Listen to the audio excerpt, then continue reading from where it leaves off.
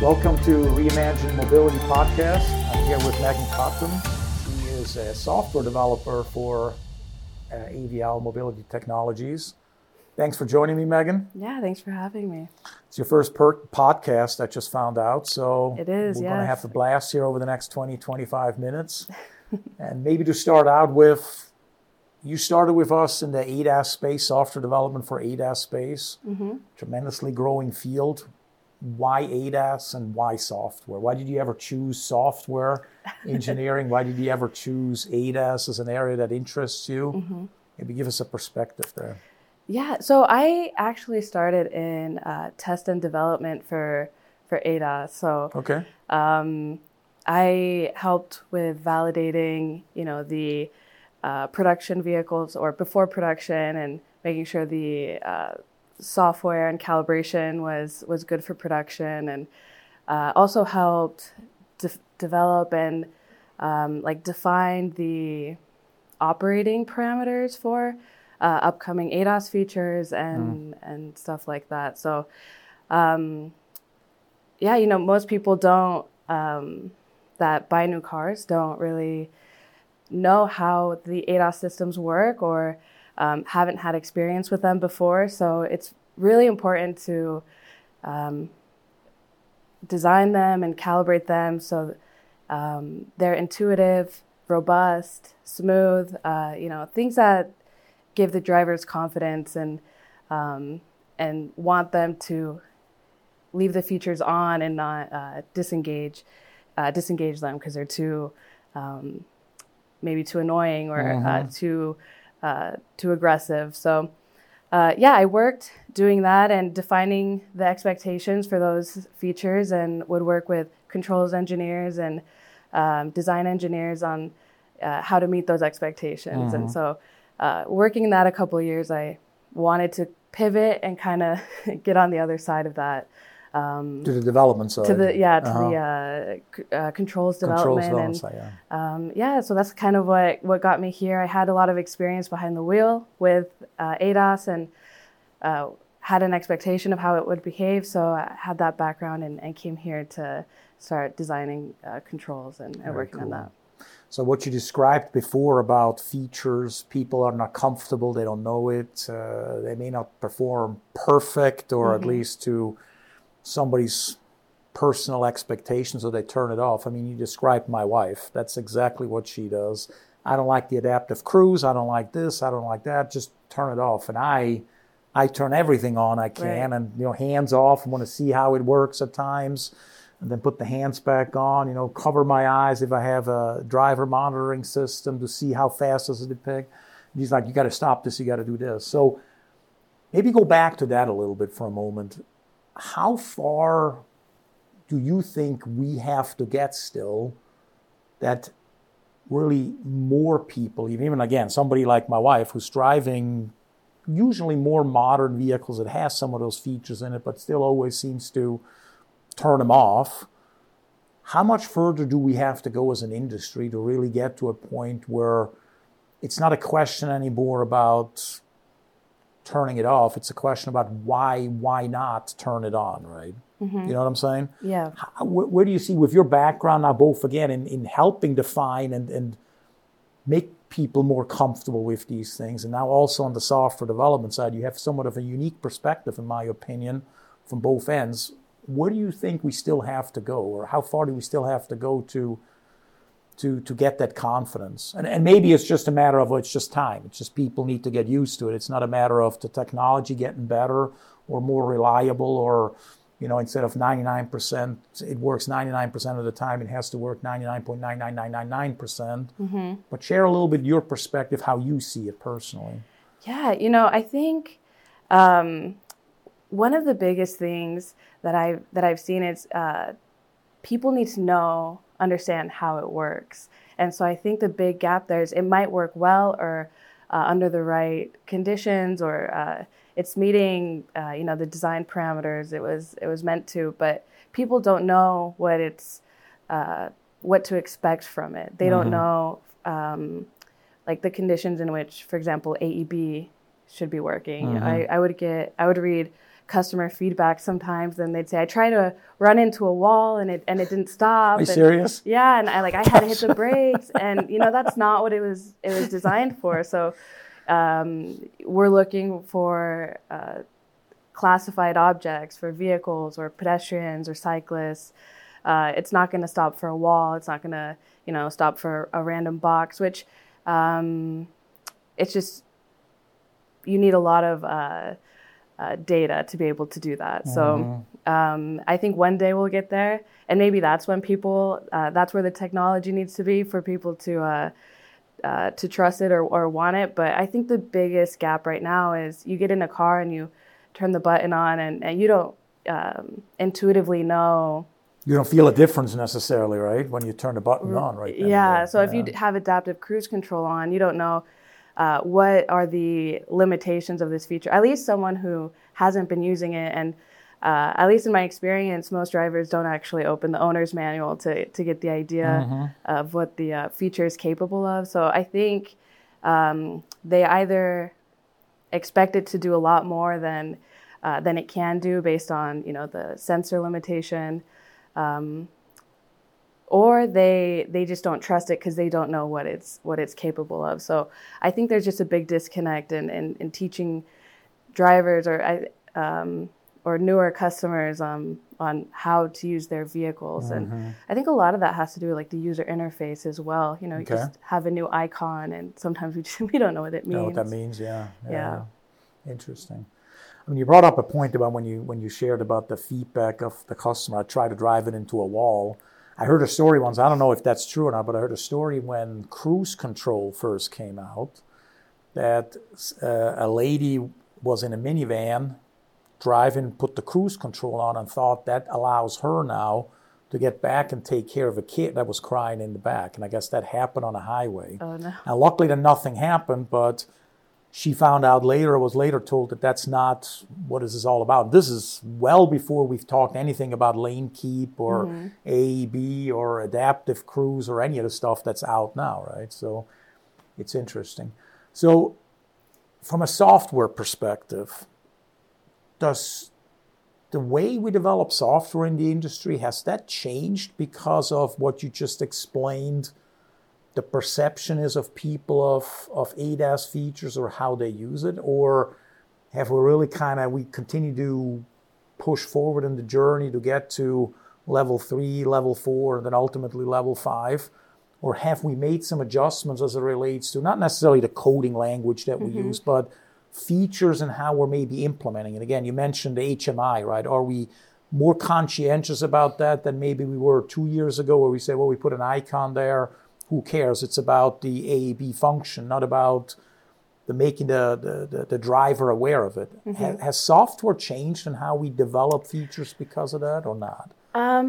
Like the core software, I would say, has been probably the same, but definitely like the user side, that type of software and design has changed. You see more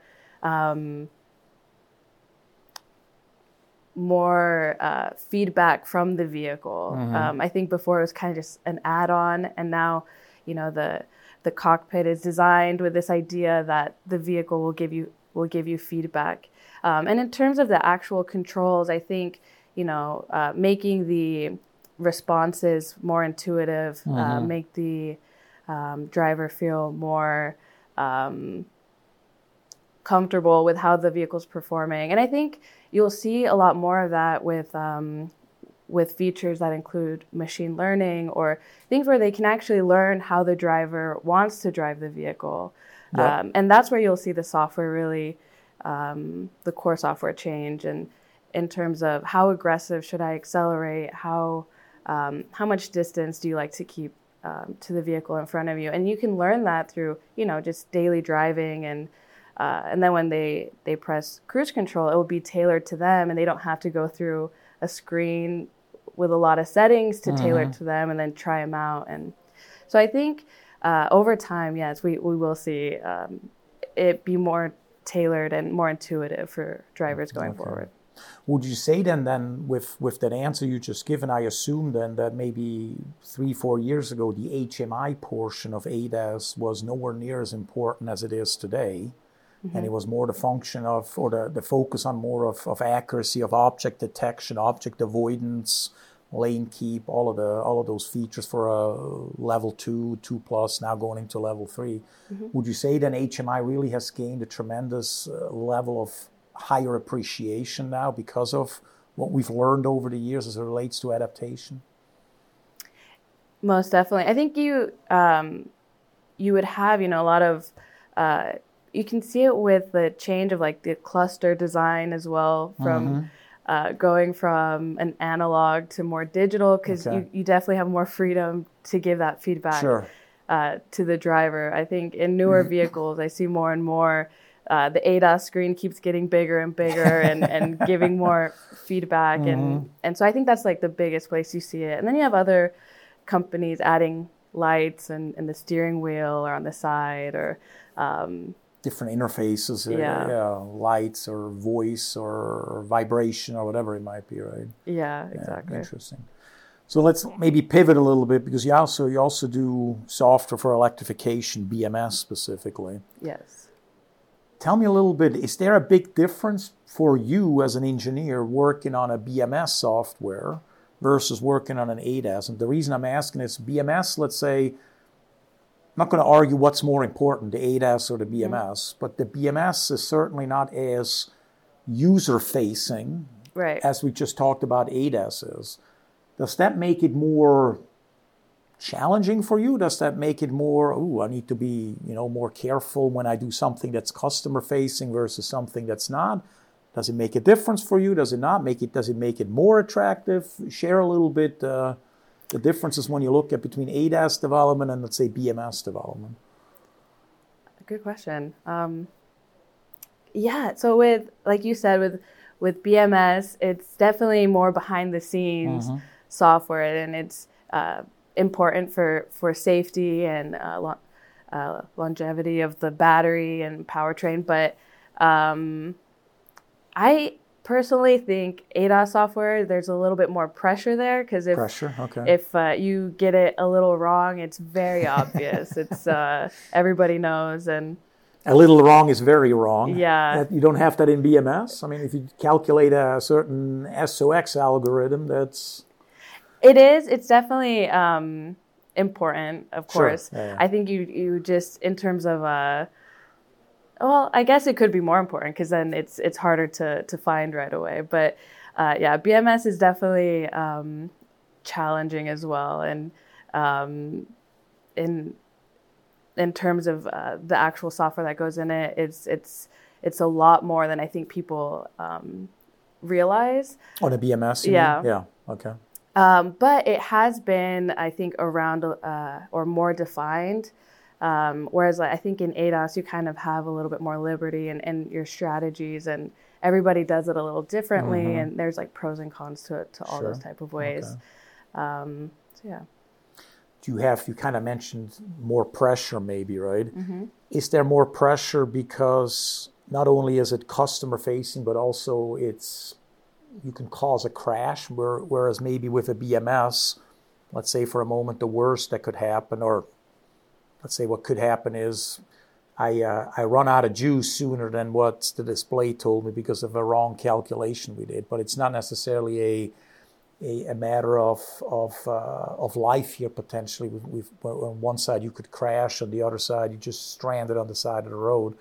As a software developer, do you think about these things when you write software, or is that you kind of have to, you think about it, but you have to put this aside, otherwise you get hesitant and you don't trust yourself? You know what I'm trying to say? Is there something like that? Because I always wondered, I've never done software for ADAS, it's not my area of expertise, but I always kind of felt like with some people that I work with, they're always like, well, this is a safety critical thing and I'm really concerned about this. I'd rather work on an infotainment system. If a button doesn't work, a soft button doesn't work, okay.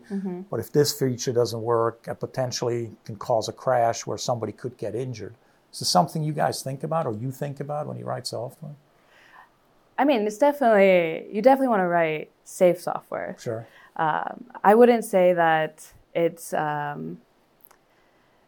it's on my mind the whole time. There's so many so much tests you have to do, and a way to develop the software, a way to develop the feature, so you can develop it in the safest way possible. You even before you do the controls, you define the feature, you define the limitations, the accelerations, the max steering torques, and you define those in a way that's safe, or at least can be